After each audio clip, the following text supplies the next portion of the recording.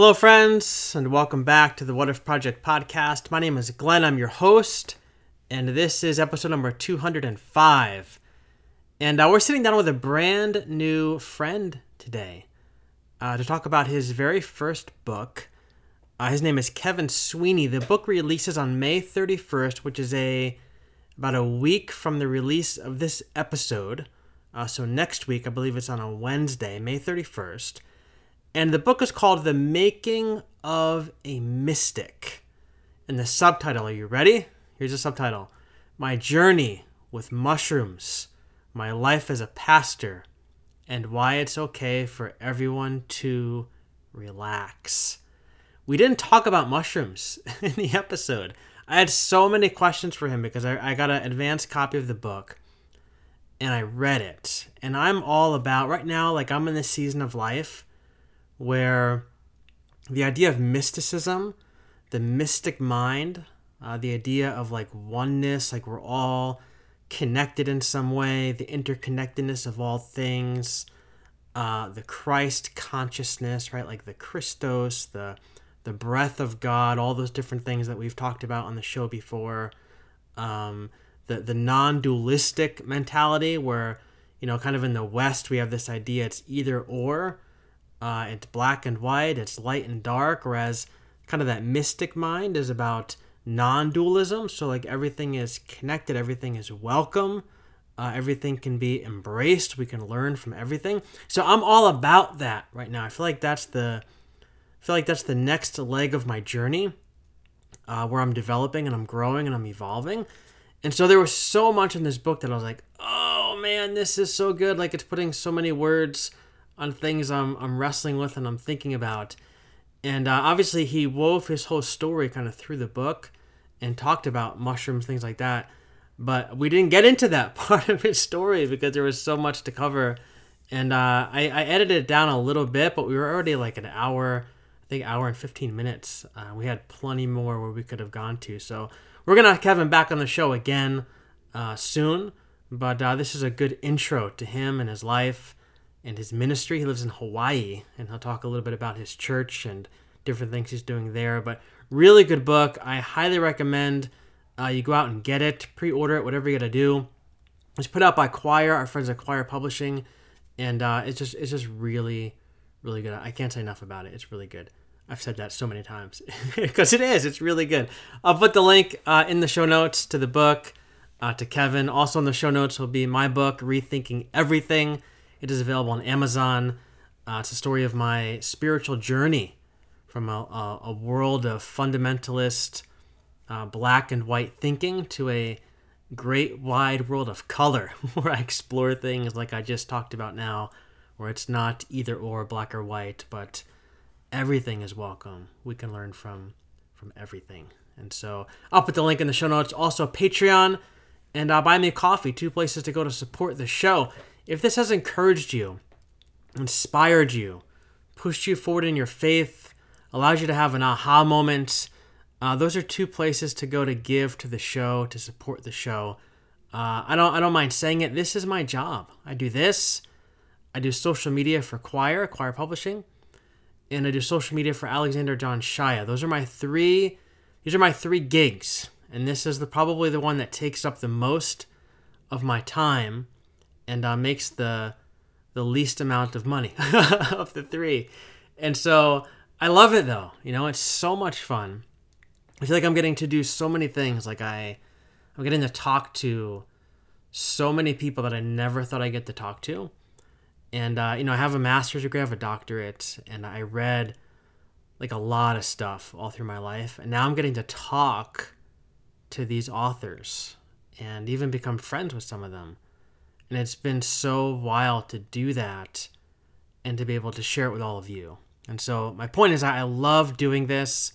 I love the places where we're creating community. In Patreon, I have 45 patrons. We're going to be doing some new community-based things in Patreon over the summer.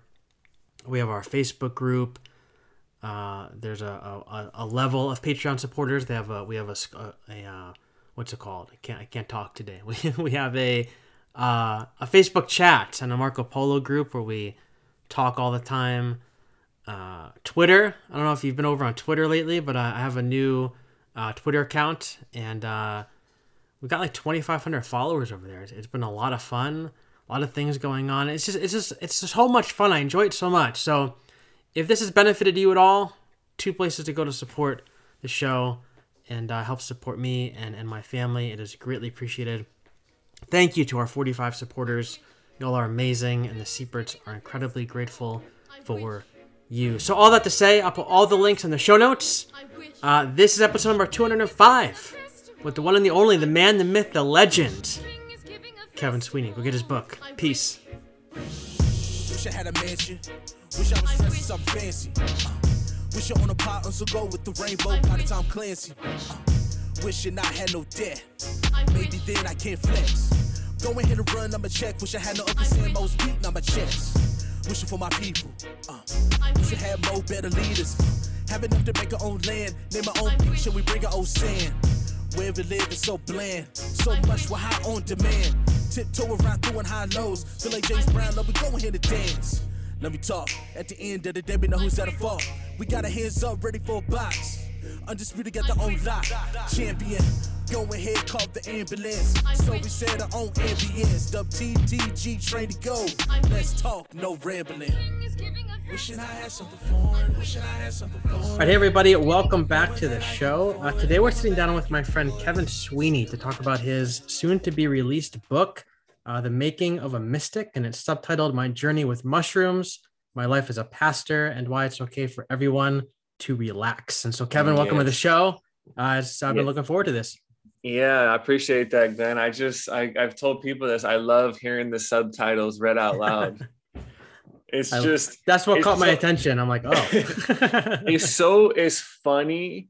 And obviously there's like intentionality where I'm like, okay, it's clever. But at the same time, those three things really capture one, the heart of the book, but also my journey and experience as a whole. So yes, I'm like, it's funny and it's like supposed to be intriguing, but I'm like, it actually accurately is this like container that holds together my life and the movement of the book. So yeah, man, I love it. Thank you so much. Yeah. And I got a lot of people I think need to relax. So I have a list of people I want to give the book to. There you go.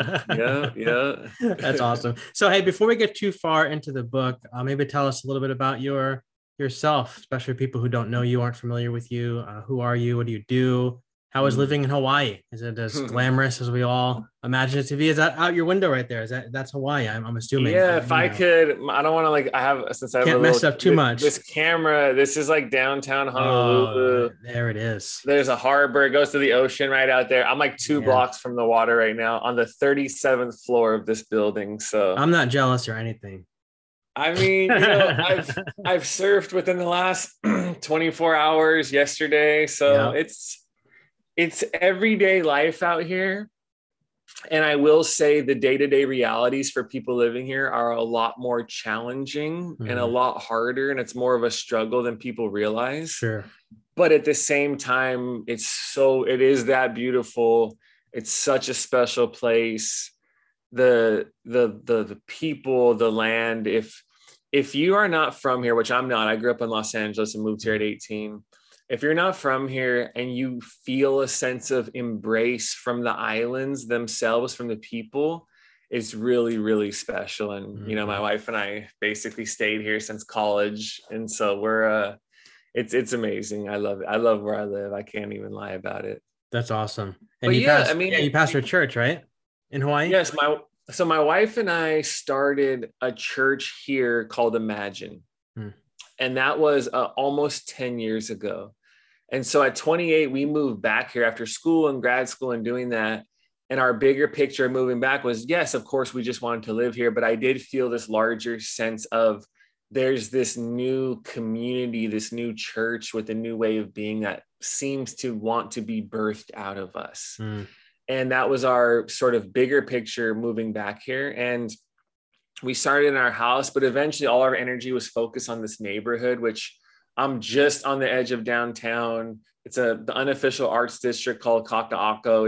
It was an up and coming neighborhood about a decade ago. It still is. And for me, it was a small slice of what more and more of the culture would look like as time goes on. And we just thought it would be these new communities, these new neighborhoods, oftentimes I think benefit from a new liberated pastoral imagination that is not trying to recreate the past, but is honoring the past while trying to focus on creating the future. That's why one of our things was like, we're following Jesus into the future. Mm-hmm.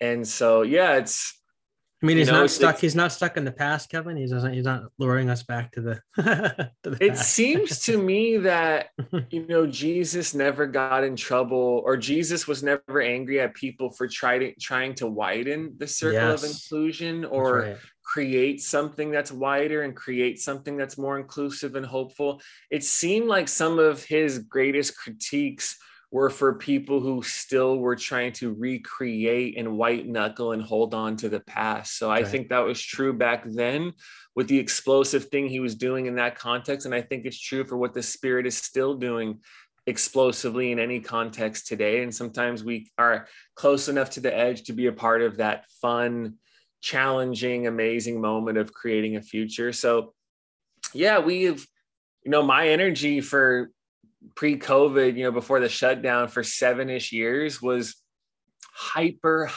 local. These people, this community, this neighborhood, this moment, this conversation. Yeah. I didn't spend 7 years trying to build a platform. I didn't spend 7 years trying to make myself marketable or brand myself. I was like, for the most part, totally immersed in and focused on what I was doing here. And that was a great gift in my life. And there's so much wisdom and so much learning and so many good things that came out of that.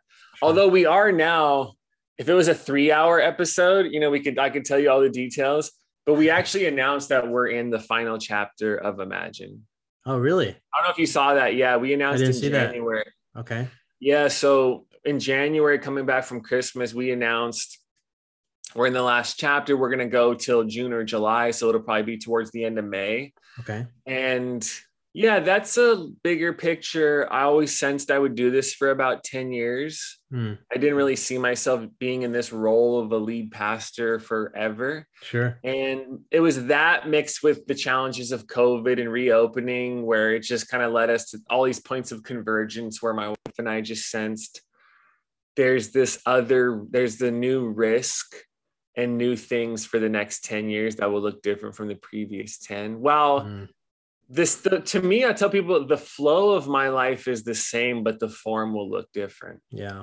The substance of what I'm doing and who I am remains, but the structure of it will adapt and change. And because for my wife's a marriage and family therapist as well, and a pastor. I've been a pastor and writer now and doing what I do. I'm like, our work is always the same, of healing and opening up imaginations and creating. So for me, it's a big deal, but it also just feels like so much continuity that it feels very natural and organic as well. That's awesome. So when you say that the church in this last season, like the church is going to actually close, or okay. So the church will dissolve and then people will go and do their thing. Yeah. I think, years ago when I sensed there would come a time for me to change my role, there was moments where I considered, maybe there will be the right person or couple or whatever it is to encourage and lead. And maybe I'll go do other things and still be connected and preach sometimes if they need me, or I would have loved to have done something like that. Yeah. But just from the uniqueness of the culture of Imagine, especially here, where it's very unique and different relative to a lot of churches and church culture here. And after COVID and just moving and people fading and all of that, I was like, this is not in a place for somebody to come in and rebuild it. It just isn't. And I'm grateful that my wife and I did not take on the unnecessary obligation where somehow the value of Imagine is contingent upon it continuing without us. Yeah.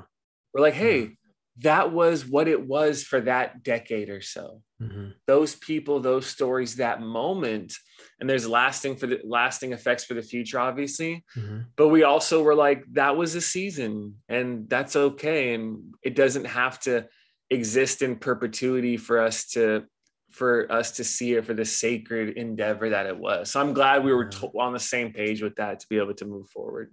And I love that because, you spend a decade with people, and obviously new people people are coming and going over the course of those 10 years. People don't stay all the time, the whole time, but you have some people who are lifers who have probably been there for the whole time. But whatever the case is, like people have come, they've kind of eaten from the fruit of the tree, so to speak, but now they can go out as seeds and they can kind of plant what you have all learned together in their places. So it's really like the church isn't ending.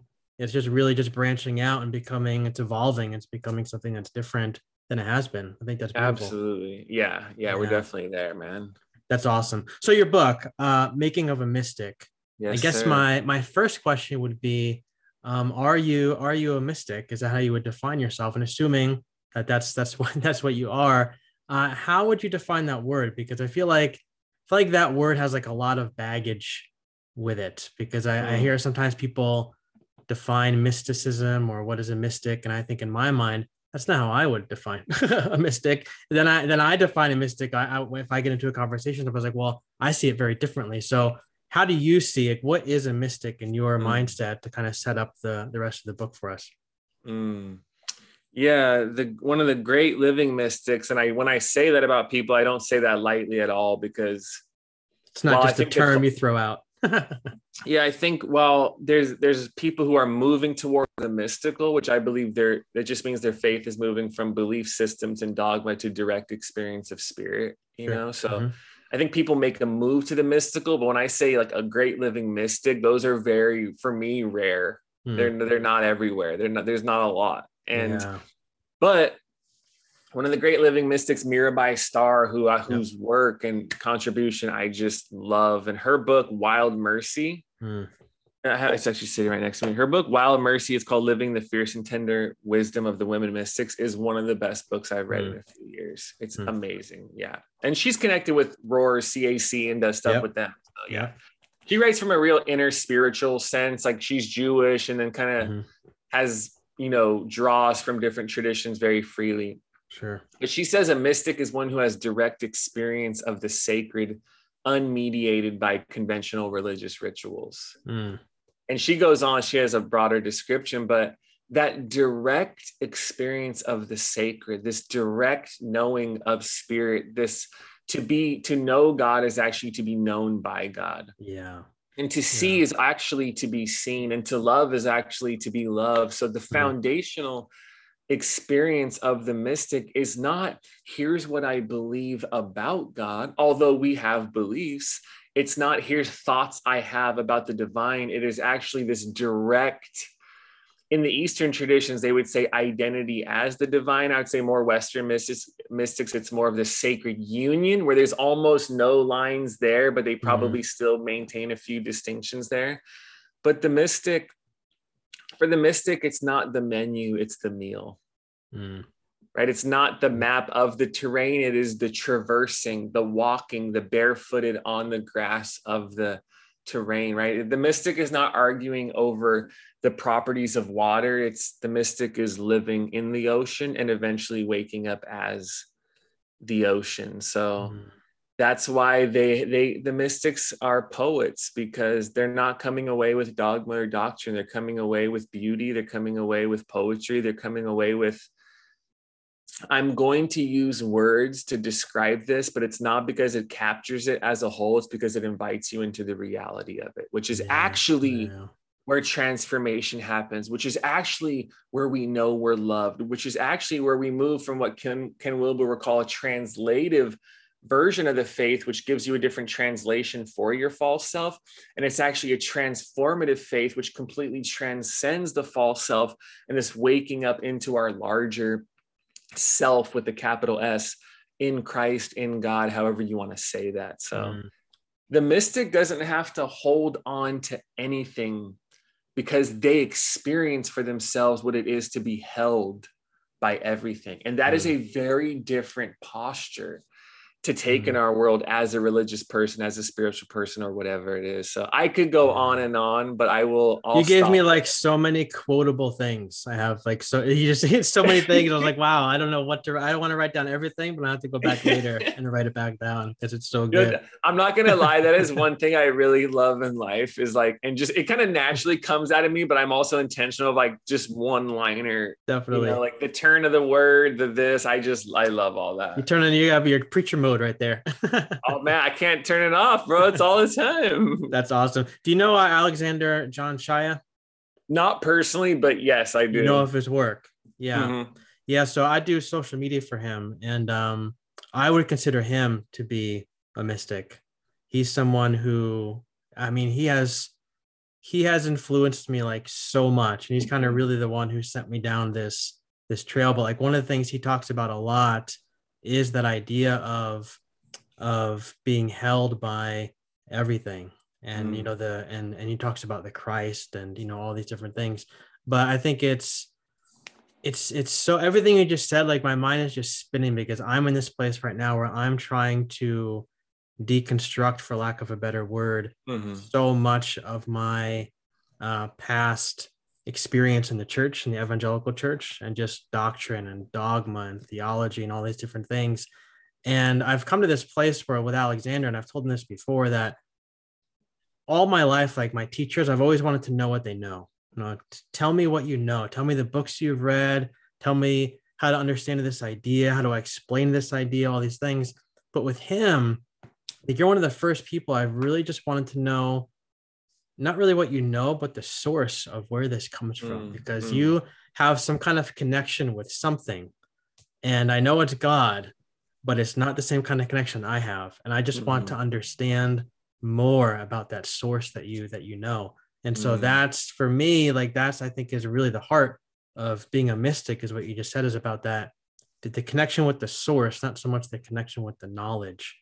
Absolutely. That comes from it, if that makes sense. Yeah, well, that is, I mean, one, from my taking in of, you know, the words of, you know, of Alexander Shaya, I would say that is true for him. Who I would look at a person and be like, if you want to know, if I look at great living mystics, I can look at a Mirabai, like in our culture who we're familiar with, you can look at a Mirabai Star, look at a Richard Rohr, look at a James Finley, Cynthia Berger, like anyone at CAC, basically, you know, because Rohr, his wisdom is able to sense and resonate with the people who have seen, you know, the wisdom of, you know, Barbara Holmes over there and the people that Rohr is connected with. But Alexander John Shaya, he's one of those people, again, I don't say it lightly, but you're like, you know, when somebody knows, right? You can feel it. And, you know, there's a great distinction between spiritual intelligence and spiritual experience, you know, or what Ken Wilber would call waking up and growing up, you know, to the spiritual intelligence is, yes, you have a more sophisticated, more inclusive, more broader understanding of reality, of God, of humanity, of whatever it is. And that's all great, and it's necessary, and it's helpful to be a person whose love is liberated for the sake of all people and the planet and all living beings, as opposed to just my little ethnocentric tribe that I'm a part of. But spiritual intelligence is not spiritual experience. That's right. It is not direct knowing. It is understanding. The other one is a direct knowing. And the spiritual experience, that's what leads you to waking up. That's what bears the fruit of joy, peace, and freedom. I know a lot of people who are very progressive, and I probably agree with a lot of their theology, but if you get around them, you're like, they're still just as neurotic. Their ego is still just as much in the driver's seat. They're still just as anxious or ladder climbing as other people. You know, they just happen to be more progressive. So their spiritual intelligence has evolved. That's awesome. But the direct knowing that leads to the fruit of joy, peace, and freedom, you can tell, you can feel the gravitas, the weight, the energy of a person who's just grounded. That's why the mystics don't come away with doctrine. The mystics come away from their life of silence, and they're like, everything's going to be okay. And they know that for themselves, and they're not naive to the suffering of the world. They're not naive to the reality of death. And we just came after Easter. They're not naive to the cross and to Good Friday. They've gone fully into that and have felt it and exhausted the power of it in our own body in the same way I believe Christ did on the cross, and yet still carried it through to the other side. And they're like, but we're still okay. And the mystic, that's why the mystic, those pictures of the Buddha over time with like a subtle smile, I'm like, that subtle smile is what is silently and mysteriously passed down through the perennial tradition of mystics without even knowing it. a subtle smile that's like, hey, it's not that. That's why the last part of the subtitle, why it's okay for everyone to relax. Yeah. Like we're all I get it all. It is that hard. It is that tragic. Our friends are getting divorced. There is untimely death. There are wars happening in the world. There's all kinds of injustice. No one's denying any of that. And yet somehow the mystic can still hold it all together in that non-dual embracing mind and say, but everything's still okay somehow mysteriously. Like everything isn't good, but everything's okay. That is the paradox of the life of a mystic right there. Yeah. That's so good. And that's one of the things I wanted to talk to you about and kind of pick your brain about is that non-dualistic kind of mindset, because again, coming out of the evangelical world and just a little bit of my background, I went to a private Christian school from the 4th through 12th grades. I went to 4 years of Bible college. I went to seminary. I pastored a church, went back to seminary, very evangelical, all in this evangelical I'm going to do everything a good Christian boy is supposed to do. I am going to be the poster child for Christianity. That was me. And I memorized all the answers. Now, like I read Josh McDowell's Evidence That Demands a Verdict and, Wayne Grudem's Systematic Theology. These were like my other Bibles, so to speak. Matthew, Mark, Luke, John, and Wayne. Exactly. 100%. Exactly. And I still have it down there. I haven't opened it in a long time, but it's there to remind me. But anyway, it was like that world is it was so dualistic for me. It was always, it was either or, it was good or bad. It was light and darkness. And the light and darkness piece was huge, because even like in school, like we took classes called like Power Encounter, where we would learn about the kingdom of darkness, and demons, and you had to pray against the darkness. And it was like, obviously there's things in this life that, happen that you can't help, but there's also things, we were taught that anything that's coming into your life that's bad, that's negative, that's not good and joyful and all these things and peaceful, that's most likely from the devil. So you need to learn how to pray against those things. And so much of my life was spent praying against the bad and praying against the darkness and praying against the things that hurt and the things that bring pain. And now I'm in this space again where I'm learning, like, wait a minute, that seems like so much wasted energy, because whereas in the past I focused all of my attention out, where I need to push and just welcome in the good things. Now I'm in this place where I'm trying to turn my attention inward and say, okay, well, let me sit with this pain and let me sit with this darkness and let me almost befriend this pain and let me ask talk to this thing and understand what it is and why it's here and how it can be integrated into my life, as opposed to cast away and demonized as something that's evil, something that's bad. And so I just wanted to throw it out there for you to respond to, but that's kind of the space that I'm finding myself in these days, especially in regards to things I'm learning from Alexander and people like yourself. Yeah, my experience, like hearing that story, for example, like I ended up at a Bible college at 22 or whatever, 21 maybe. And it was, it was a charismatic school. It was a Foursquare, if anyone knows what that denomination is. It's like a Pentecostal denomination. Sure. Very theology, very conservative, but also very like tongues and everything else. And it was cool with me. Like, I'm like, hey, I ate mushrooms and experienced God. Like, you want to talk about speaking in tongues? I never heard of them, but like, I don't expect this to not be weird. I remember thinking that, like, it's cool. I'm open to weird stuff. Let's get nuts. I definitely wasn't like, I immediately say yes to it, but I was like, that's interesting, because the people there talked about that type of stuff as if it was just like a Wednesday afternoon. Like I cast out a demon and spoke in tongues. So I'm like, all right, I guess. I mean, that's one way to live. Yeah. But I went to Catholic school first, second, third grade, and then stopped going. And then within not too long after, eventually in my young childhood, like, I don't know, 12-ish or something, I stopped going to mass, and my parents didn't force me to do that. And I'm grateful for that. I'm like, I talked to my mom recently about it, and she's like, she wanted to push it further. And my dad was like, just let them be, like, let the kids be. They're old enough to make that decision. Like, and I'm grateful for my dad giving us the freedom at that age, because I left And I wasn't no dramatic, like I'm leaving the church when I stopped going to mass at 12 or whatever age. I told my mom, it was like I left with a pleasant indifference towards God, life, church. I had no oppositional energy, no antagonism, no bad experiences, no shame from it, no guilt. But I also I didn't leave with this clear idea of, and this is what it means to have Jesus as your personal Lord and Savior. Right, like I had never heard that phrase. Right. But that indifference served me well because I was never fighting things. I wasn't overcoming religious baggage. So when I say in the book how mushrooms, like I have a chapter in the book called Mushrooms and Missionaries, and how mushrooms became this unexpected guide for me in this journey towards truth. I'll say, when I had the spontaneous awakening moment with God at 18, there was no altar calls, no youth group, no pastor walking alongside of me, no kid inviting me to church camp. It was my own journey of exploration, my own radical inward journey into myself, where I discovered within myself the depths of God, and I discovered the depths of myself within that and saw the connection between those two. Yeah. The reason why I say that is I didn't have that fighting the darkness energy. I didn't have guilt and shame.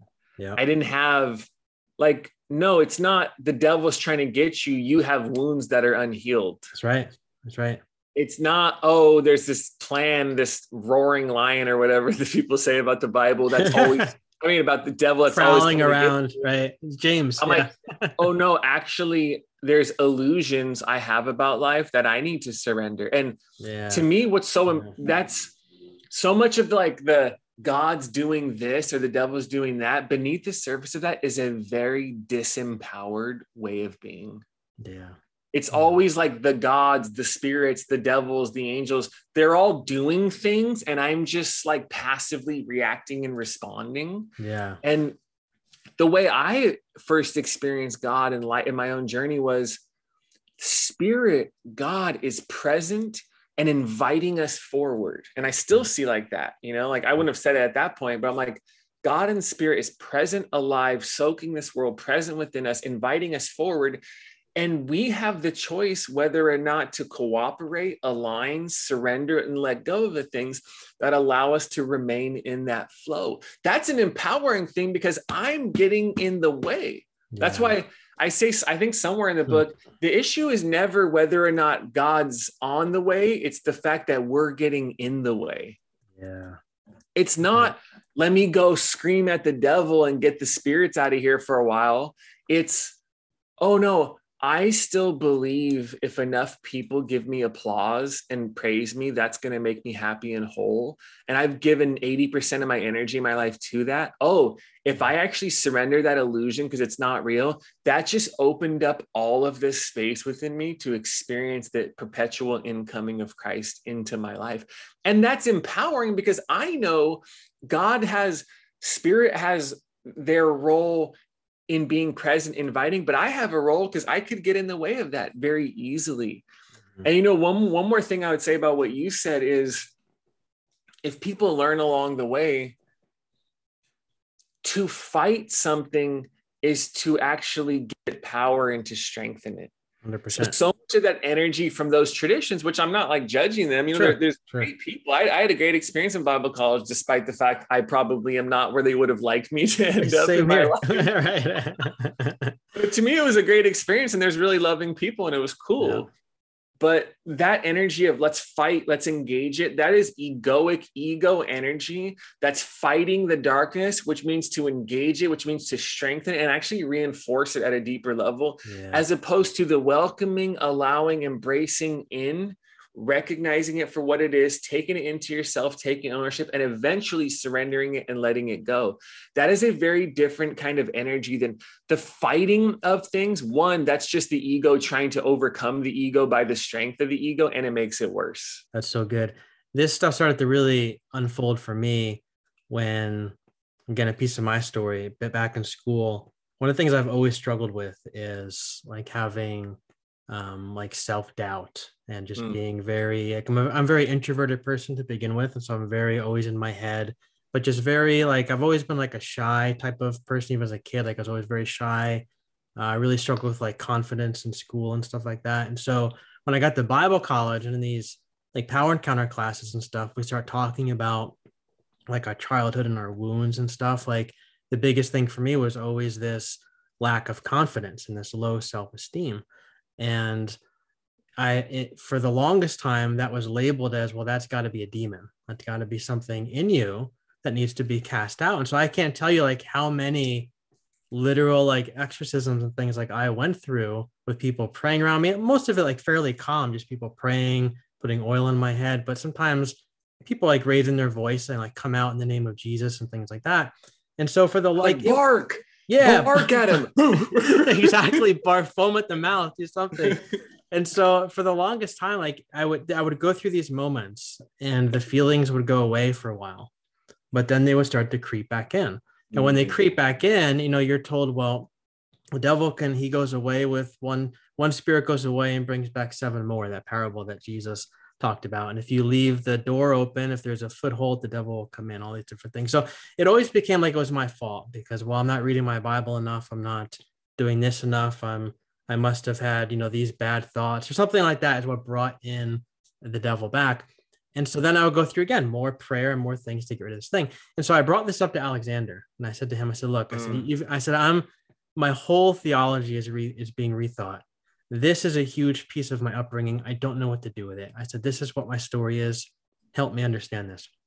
He said that inside of you is not a demon. He said, that's a younger version of yourself. That's your inner child. He said, so tell me about your childhood. So I told him some things.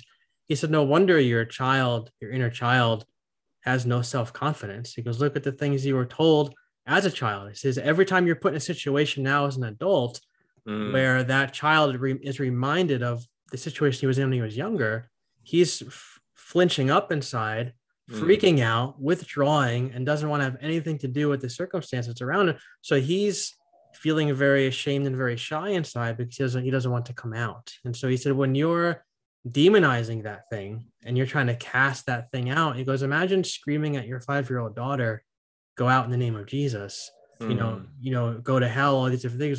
That's essentially what you're doing to your younger child. So he said, I want you to do an exercise where you try to befriend your younger child as opposed to trying to shame him and cast him away. And that was such an eye-opening moment for me because that was one of the first times I really gave myself permission to look within and actually believe there's something good that's buried deep inside of me. Because again, it was always, you know, at our root, we're bad, we're sinful, all these different things. And you have to find truth out there somewhere because it's certainly not going to be in here. Once I started to really look in, befriend that younger child of mine, try to speak to that younger child like I would my daughter, it just opened up this whole different world where now I'm like, oh, like the pathway to truth, so to speak, really is one that you can find when you turn inward. It doesn't just it's not just out there somewhere in some place I have to travel, some place I have to get to. It really is within. And so everything you're saying is really resonating with a lot of where I'm at. See, that's like a story like that. It's easy. Like, I'm sure for you now, you know, being like just joking around or me being around Pentecostal people, I can make my jokes and have fun with all of that. But when you see the actual fruit of a child growing up within that, you know, it's like unhealthy family. That's what's so tough for people when so many people are like, I'm deconstructing now and I'm changing things, which I totally understand. But I'm like, people are having to come to terms with religiosity, family systems, genetic predispositioning, but it's all entangled in this one cluster of a knot, you know, and it's really hard. Like, I thought that was God. No, that was a very unhealthy family system that created this neurosis within you when you were a child. And now when you're older, it's being projected onto God being mad at you. But really, you know, like if, for example, like I'm just saying, like, so yeah, that's right. You see the fruit of what it does to people long term, and it's tough. Like I went to this big church in my early 20s, or I don't know how old I was exactly. And I was still like, I had this spontaneous awakening moment. God, I'm 18. I'm like just really starting to go to church a couple, 2-3 years later. And there was this big altar call. I've told the story before, but it's funny where it's like, You go to this massive church, there's an altar call, and you're like, whoa, there's like 400 people here. Yeah. And you go the next week, you're like, whoa, it's the same 400 people. But I remember I must have responded because I was standing up there, but I remember the pastor very pumped up, very like, oh no, come on, let's go. Just talking very fast. Yeah. And he's like, does anyone have anxiety? And, people raise their hands, and he's like, in the name of Jesus, that anxiety's gone. Yep. Yep. And even at 21, I remember thinking I was like, that's irresponsible. Yeah. That's very dangerous. That's damaging. And that's not how this works. Yeah. Because I'm looking at this young, vulnerable person next to me who possibly has tears in their eyes, who's going to take what this religious figure says very seriously, feel good for the day, like you said. And then Thursday afternoon, when their patterns kick in, they're going to be confused. Maybe there'll be some shame. Maybe they'll think it's their fault. Maybe they think it's this. And I'm like, you cannot skip over the real radical work of transformation. That's right. Finding what's there, facing it, feeling it, taking it in, practicing acceptance, letting go. And that is not denying the power of God. That is entrusting and holding space for the things that we think, if we accept, are going to make us spontaneously combust. It's holding those things in the presence of God because of the trust that the power of God subtly and slowly carries us through the death. This is the death and resurrection to the other side every single time. That is not like talking about the integration of psychology and spirituality is not minimizing the presence of God. It is placing us and everything in its proper ecology and economy of how this all works. This is what spirit does. This is what we do. And it's a co-creative relationship. And it's so different when we're no longer it's willpower. Let me just will it.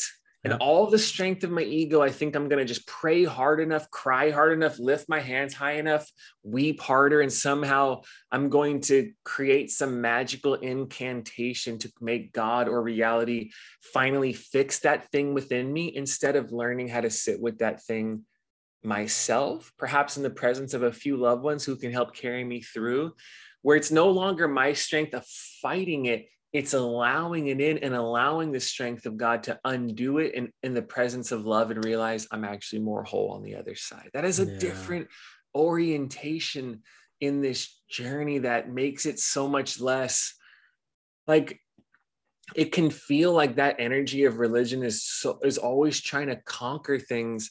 When to me that phrase is so important, Jesus saying I've already overcome the world. Yeah. That's right. We don't have to conquer it. We have to trust it, allow it, let it be, allow God to do. And the flow things, everything starts, everyone can relax. Yeah. For me, spirituality it's relaxing, it's uncoiling, it's taking that which is so wound up within us and loosening it and realizing, hey, when I loosen my grip on all this, it didn't all dissipate. It didn't all disintegrate. And actually I'm more open, and I'm more loving, and I'm more humble than I was. So it's just a different energy in how we do that. Yeah, that's so good. And just hearing what we said before about, the kind of the irresponsibility of some of those things, and just like having to talk about it in the book about, I think you said grit your way through and will your way through like a certain circumstance, like the darkness or the pain or whatever. And then the shame on that is if it doesn't go away, then like you said, then it's your fault. Because whose fault is it? I must have done something wrong. Like I must not be doing it right, or there's some hidden sin in my life or whatever. But there's a friend of mine who also went to the same Bible college I went to. They went on like a spiritual retreat, and they were gone for like a weekend or something. At the end, they had this moment of prayer where they had a big cross up the front, and you had to leave something at the cross that you felt was weighing you down, because you're going to be giving this thing over to Christ. You're going to leave it in the retreat. You're going to go back into your life, and you're going to leave this thing behind. So it's like a very symbolic thing. And for her, it was always, she had been dealing with a lot of anxiety and things like that as a kid. And so she was on like various medications and stuff like that for anxiety. And she was encouraged to leave her anxiety medication at the cross. And so she left it at the cross and fully believed she was going to go back home. Everything was going to be fine. because she had this, experience. There was crying, there was music, there was prayer, there's all these different things.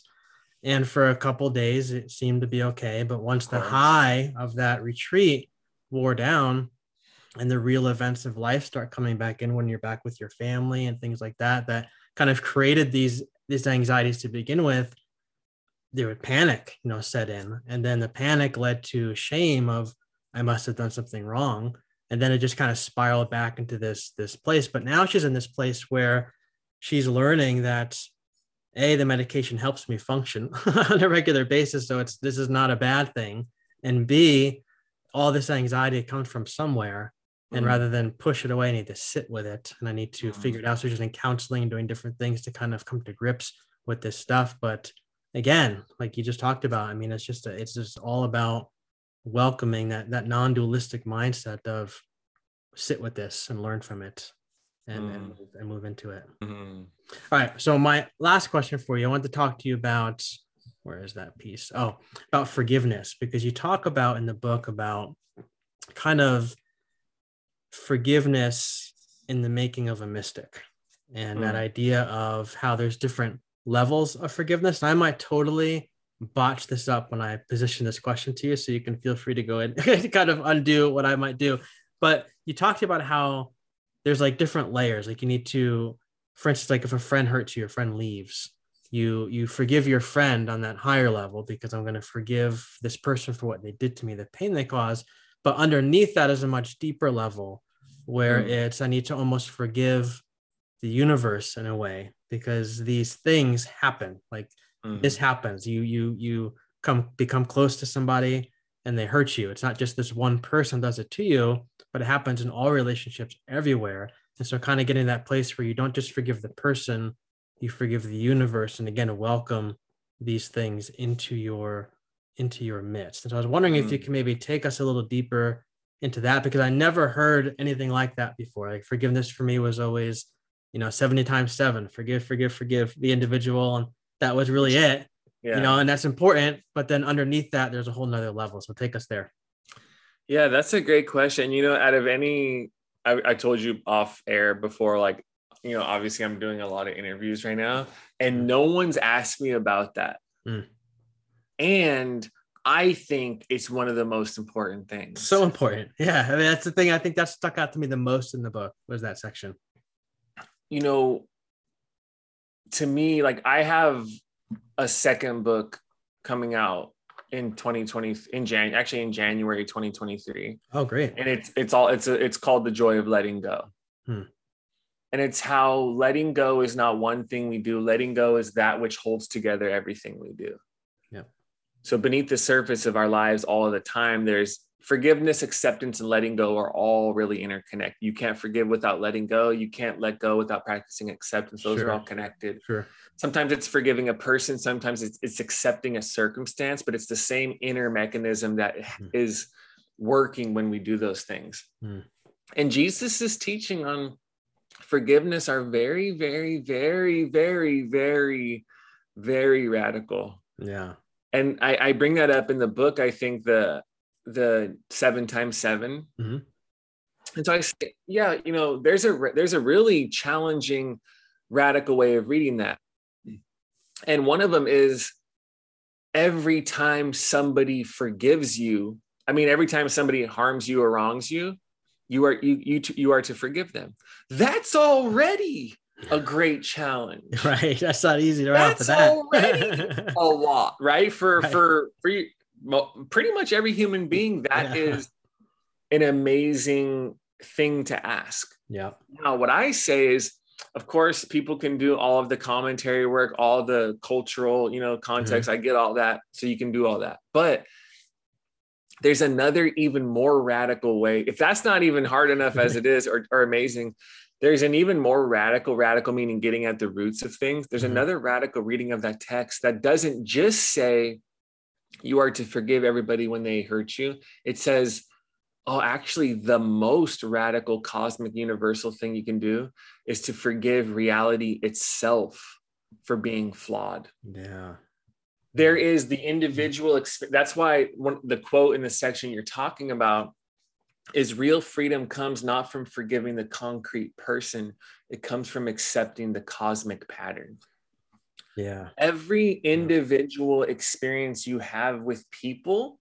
Now, people listening can't see me, but Ben can see me right now. Mm-hmm. And this is my very preacher mode because I'm using, as I don't have a whiteboard, so I'm making sense with my hands. Right? But every time you're interacting with the concrete person, when there's forgiveness, the concrete person forms a ladder that you climb up to eventually see the cosmic pattern in place that your spirit is really wrestling with and struggling to accept. So it's the person, but it's always bigger than the person, right? It's a person, but it's actually a pattern. It's the pattern through them in the moment, but it's actually a pattern beyond them in life itself. So I would say whenever a person does something, it's never a completely isolated act. It's always one, it's a particular instantiation of a pattern that exists in their life. You can spot that quickly. People are living out a pattern. So if someone does something 2 times, you're like, oh, that's a pattern. Okay, now that helps me how to engage with them. Do I need boundaries? Do I do this? Are they like this? Yeah. To extend that even further, it's not just a pattern in them, it's a pattern in life. So I'll give some examples. In the hard moments, it's not just me forgiving this person for turning their back on me when I opened my heart and gave them everything I had. It's accepting that we live in a world where I can give everything and people can still end up walking away. Yeah. The concrete situation, I'm forgiving this person when they betrayed me. The cosmic pattern, I'm having a hard time accepting that you can love someone wholeheartedly and they can still walk away. The person is an expression of the larger pattern, right? It's not just forgiving him for leaving when he was the one I counted on the most. It's accepting that sometimes the people you count on are not going to stick around and eventually are going to leave. And to put it more in a more general sense, it's not just me forgiving this person for hurting me. It's forgiving reality itself for being a place where I can get hurt. It's not just the person, it's the pattern. And why that is so important, and why I think if we can start to practice that and become that, it greases up the track of transformation more than most people can imagine. Yeah. Because people keep expressing patterns that are hurting us, and every time we get surprised. We get surprised or disappointed or hurt. Where if you accept the cosmic pattern, hey, sometimes you're going to love people really well and they're going to walk away. If I've accepted that at a universal level, hey, that's a really hard, I've already wept over that. I've grieved over that. I've wrestled with that in the sense of reality, and I've allowed it and I've surrendered to it and trusted God with it. Now, when I come back, I don't have to shut my heart down. I can consciously choose to love this person. And then when they walk away, you know what happens? I'm not surprised. Yeah, it might hurt for a moment, but I'm not resisting it. I'm not rejecting it. I'm not fighting with it. I'm not having a hard time accepting it. I've already accepted at a universal pattern what this person's doing in an individual sense. So when you do it, I'm like, it doesn't surprise me.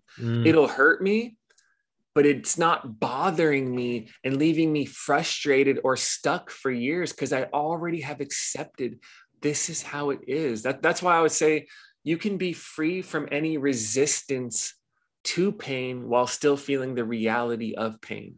Yeah, it hurts, but I'm not fighting it now. I'm not looking around like, how could this happen? Yeah. I'm not like, God, no.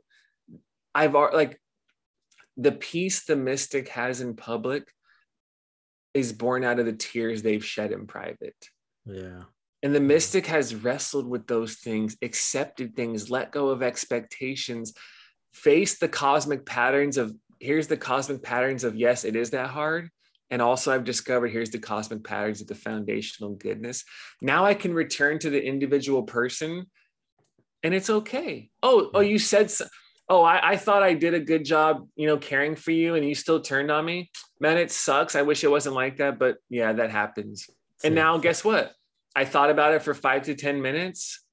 I let go of it. Yeah, the hurt might stay with me for a little bit, depending on the nature of our relationship. Sure. But I'm not fighting reality. Like the mystic stops fighting reality because they've embraced reality for what it is. So that's the practice. Like anytime you're wrestling with something in the concrete, Yeah.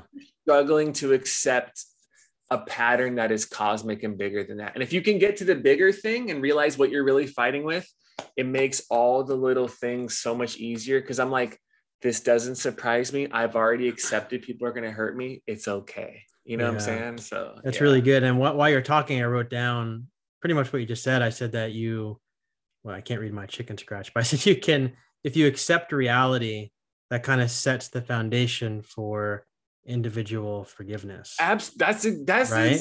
Exactly. And then maybe that's why, now that I think of it, maybe that's why Jesus seems so good at forgiveness. Because I mean, you think of Peter, you think of, being denied 3 times, you think of, Judas, things like that. Like one of the things that always stood out to me is like when I read those stories, it doesn't seem very hung up on it. Like it doesn't seem very hung up on Peter denying him. He just kind of looks at him, and like the look is that's just the way that life works, like there are no hard feelings kind of thing, and I wonder if that's kind of the key there, is that, Jesus was this mystic, and Jesus was this person who understood that this is the way that reality works. People get afraid, and people maybe say things like Peter they don't necessarily mean or don't necessarily believe. And I'm not going to take that personally, because this is what happens. And so it's expected to happen. And therefore, I forgive him. And that's it.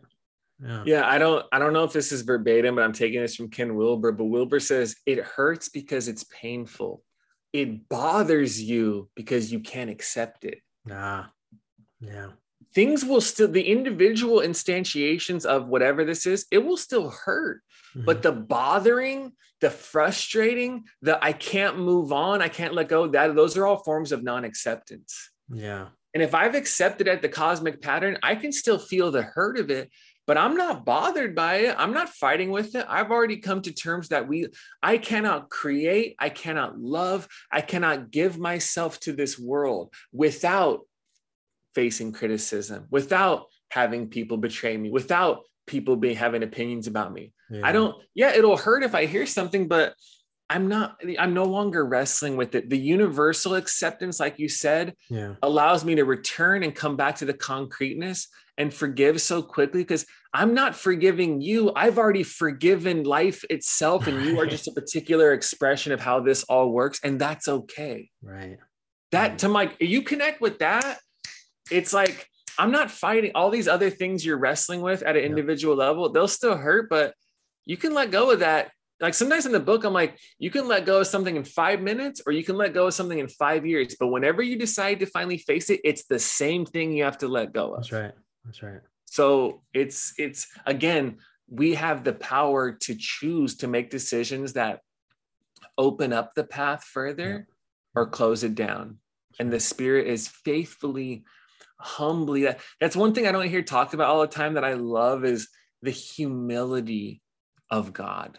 The God who knocks on the door and says, I'm not going to coerce you. I'm not going to force you. I'm not going to make you. I'm not going to shame you. I'm not going to guilt trip you, but I am going to keep inviting you further. And the moment that you open up, the moment you wake up, the moment you slow down, the moment you start listening, God's like, I'm faithful and I'm loving and I'm ready to bring you along the journey. That's why the great Meister Eckhart has this quote where he's like, the moment you find yourself ready, God has to pour himself into you. It's something like that. Yeah. But the humility, like we have limitations on love. We want to withhold love. Like I did this for them and they didn't respond the way I like. So now I'm going to withhold, or I'm not going to love them. And the humility of a love that infinitely pours itself out and faithfully invites us forward. No matter how many times we forget and just don't pay attention, the moment we open up, the Spirit's right here. This is where we begin. To me, I'm like, that's the gospel, is that right there. It's, to me, that's why I'm a Christian. That's why I love this. That's why I am who I am. Yeah. That's so good. That's so good. All right. So as we wrap up, we just hit hour 1 and we're going to hour 2 right now. We're going to hour 2, and then we're going to make a whole day seminar out of this. But let's talk to the person who's listening to this, and this is all kind of ringing in their spirit. They're going, yes, yes, yes, aha, aha, aha. what advice do you have for somebody who wants to pursue that mystical path, especially somebody who comes from the kind of world that I described before, that very evangelical world where this can often be seen as new agey in that world. This is not, this isn't the truth, but yet they feel in their Which heart is like, hilarious to me, because I'm like, this is all to me. I'm Right. like, this is the most Christian thing. and it's in the Bible. How can you not see it? It's like right there, But like, talk to that person. Like, what advice do you have? Like, where should they begin to explore? What kind of, not changes, but what kind of things can they like adopt into their life to kind of pursue these paths? Mm. Well, I think the first thing I would say, even before we totally ground it in the practical, is, and it's the last part of the book, the subtitle, like why it's okay for everyone to relax. Yep. I wish for people who have grown up bounded and tight and struggled, and who come out with the neurosis or the shame or the guilt and all that, which is totally understandable and so hard. It's a lifelong journey to grow beyond and to transcend and to move beyond, or to move through. Sure. I would love to say, and more importantly, I would love for them to eventually experience in Christ, like, hey, we're okay here. Yeah. It's okay to relax a little. There's no angry chess player in the sky moving the pieces of life again. No one's against you. Yeah. This whole thing's for you. Yes, of course, there's death and hurt and pain. Yeah, of course. But the spirit, the foundation of the center, the eyes at the center of the universe are looking at you with an affirmative gaze of love. That's right. And we can be invited to trust that, and to settle into that, and to relax into that, and to uncoil a bit, and to trust that. And for me, that's the pastoral natural movement, is to desire to lead people into that and to help guide them there. So one, the good news is, hey, we can relax. I don't mean that in a pithy way. I mean, our bodies, our minds, our hearts can be aligned, and we can relax into something that's larger than us, because the river's carrying us, the ocean's larger than us, and we're in it. And we just need to learn how to float and to trust it. On the practical level, there's a few things. One, explore, experiment, and hopefully eventually discover what concrete practices, rituals, and events help ground you in the presence of goodness and God and love, and help you feel the simple feeling of being your true self, where you can relax in that presence, because they're experienced simultaneously. So some people who tend to be on the more, like, have a tendency towards like the busy, their minds are very scattered, their bodies are in motion. They might look at me and say, I'm never going to sit for 20 minutes in silence like you. I'm not. And as a pastor, I'm like, that's fine. Like, I never try to force people to do anything one way. I personally don't care. I'm like, well, then maybe for you, a walking meditation is better, because for some people, a slight movement of the body helps occupy their monkey mind enough. It helps give some physical energy to help align them and calm them down and be present. Hey, that's fine. If it's this other, like at one point in my life, in my 20s, I would listen to Gregorian chants in my headphones and just focus on my breath. That was a practice I did for a while. You could hang upside down on moon boots for all I care. They're all fingers pointing to the moon. Spiritual practices are pointing. They're not the point. The point is being allowing yourself to fall apart in the presence of God, wherever that happens, and to get a taste of your true self and get a glimpse of the goal of life as a whole in God. And you have to find what's right for you to do that, and return to that over and over and over and over again. What James Finley calls, his daily rendezvous with God. The more you intentionally go to that place, the more you organically live from that place for the rest of your life. So I'm here with you, Glenn, we're talking, but my heart is up on that mountain, breathing, present with God. And I'm carrying that peace, that knowing of who I am into this conversation, because I've gone there intentionally so much, it starts to become who you are, and is it woven into the very day-to-day existence of my life. Like I can be grounded in my day-to-day life like I am up there because I've gone there so much. You just start to become that. So that's not something you learn in your mind where it's like, oh, I learned the concept and now I'll move on. No, I return over and over and over again. I told a guy in my church years ago, I said, man, if you do 20 minutes in silence 4 days a week and you really commit to that, in 5 years, you'll start to get it. Yeah. But no one wants to hear that. But right. That's true about friendships and a marriage. Like you can't just say, I love you and that's it. It's like, no, we still have to connect. We still need to align. We still need to, me and my wife on our lanai, which is a balcony for people on the mainland, but on our lanai, drinking wine, you know, eating meat and cheese, talking about our kids and talking about our future and still laughing. And we're returning to each other over and over, not just to know. You can know your partner loves you, but you have to experience, connect with, and actually receive the love. That's the same thing in our life with God. It's not enough to believe in God. You have to experience being seen, being known, and being cared for by God. And the more you do that, the more you'll just start to trust that and become a person who has their feet grounded in that every single day. And the way you do that will be, here's a little freedom for people, you know, in their exploration. I don't read the Bible devotionally. I just haven't for so long personally, you know? I just, because the Bible for me is learning the story, being called into the story, learning about the concrete way of Jesus, but it's not the same as a direct experience and being present in the presence of God. That I need less words for that. Too many words get in the way of that experience for me. So reading is information, but it's not transformation for me. I don't look to the Bible. I don't look to the Bible for direct personal experience. I'm not joking. Last night, I have a 5-year-old daughter named Michaela Brave and a 3-year-old son named True. And we were reading before they were going to sleep, you know, like this kid's Bible. And gosh, I can't remember. Oh, it was the Noah story, right? So I'm like, I'm going to tell you this story like this. And then when you get turn 16, I'll tell you like, here's another way of seeing this. It's all what's developmentally appropriate, right? Right now, sure, this happened. The animals were so cute. But my daughter was like, kind of like sitting, like laying on me, like in my lap. And she was talking and she was like we prayed or something. And she's like, I have a question. I'm like, okay. And she's like, here we go. She's like, how do you hear God? Right. And I said, you know, as a quick sort of pastoral, we can't get into the complexities. It's more like it's more like a resonance, you know, it's more like a whatever. And I said, well, sweetie, you know, one way to hear God is to read the Bible, you know, because whatever, like God speaks through the Bible or something like that.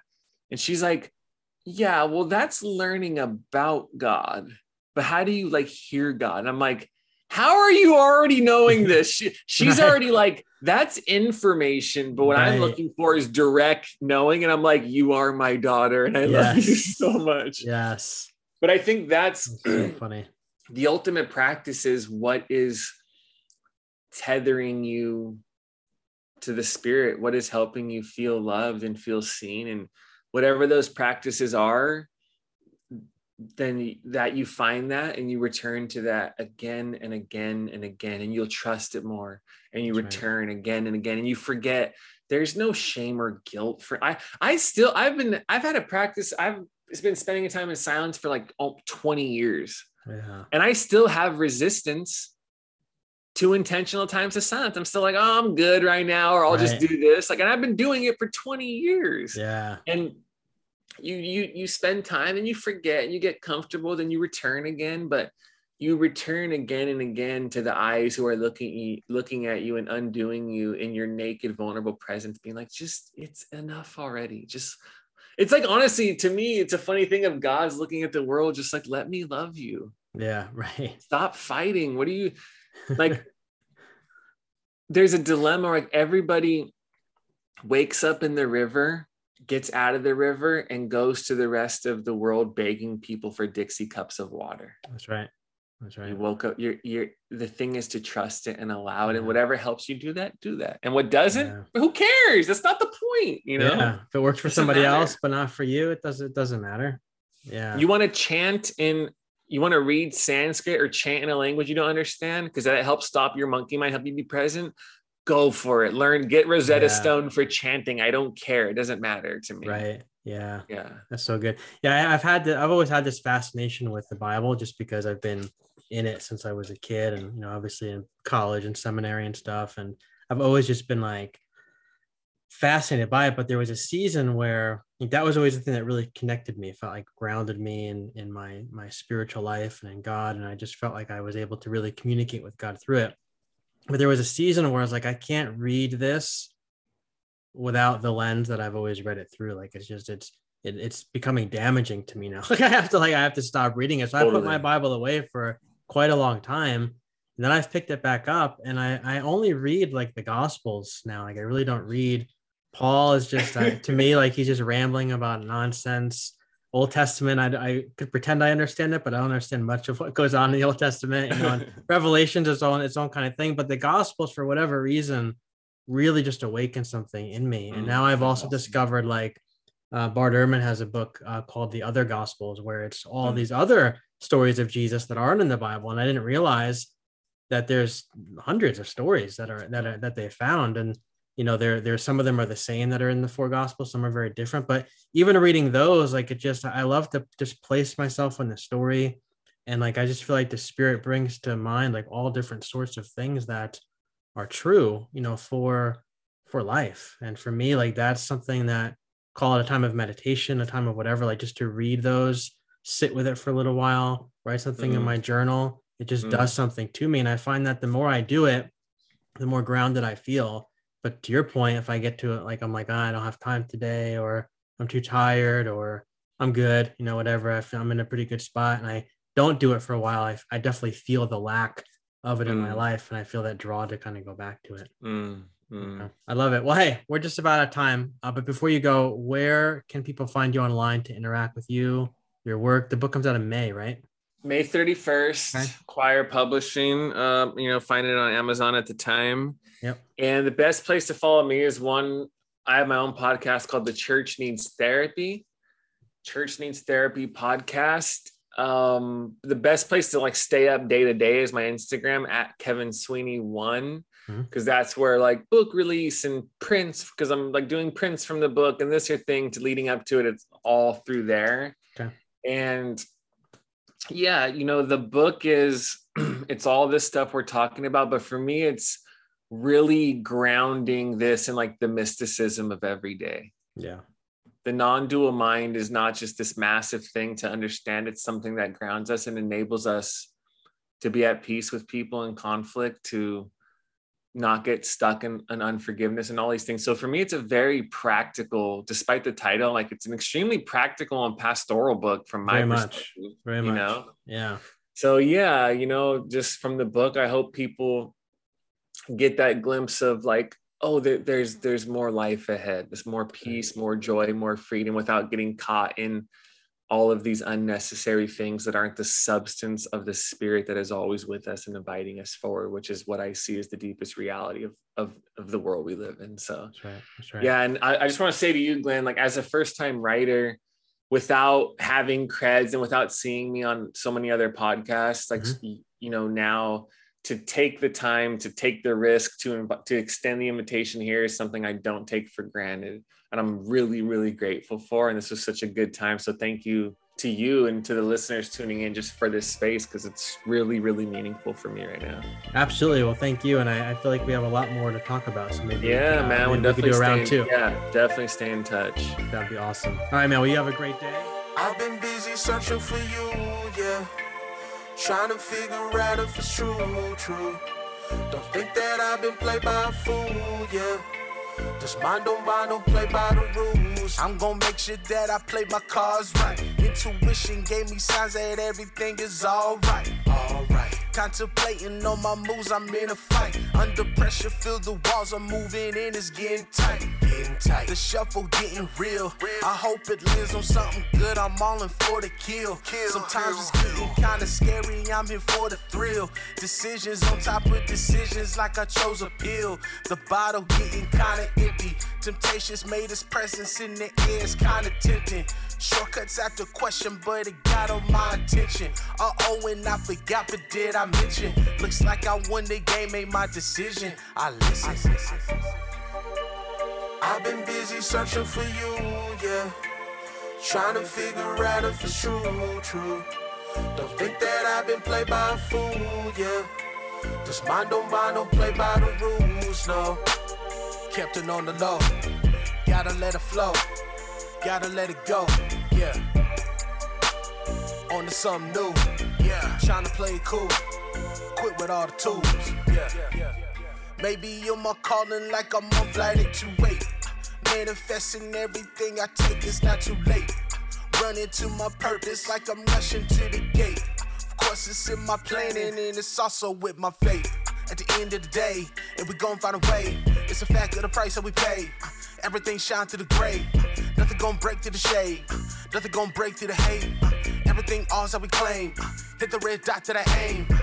No missing, I'm focused, no slipping, I'm growing, no talking, just showing, no stopping, keep going, yeah, I'm just trying to break codes, ain't nobody I owe, this the life that I chose, and I'm blessed for it. I've been busy searching for you, yeah, trying to figure out if it's true, don't think that I've been played by a fool, yeah, this mind don't play by the rules, no. Kept it on the low, gotta let it flow, gotta let it go, yeah. On to something new, trying to play it cool, quit with all the tools.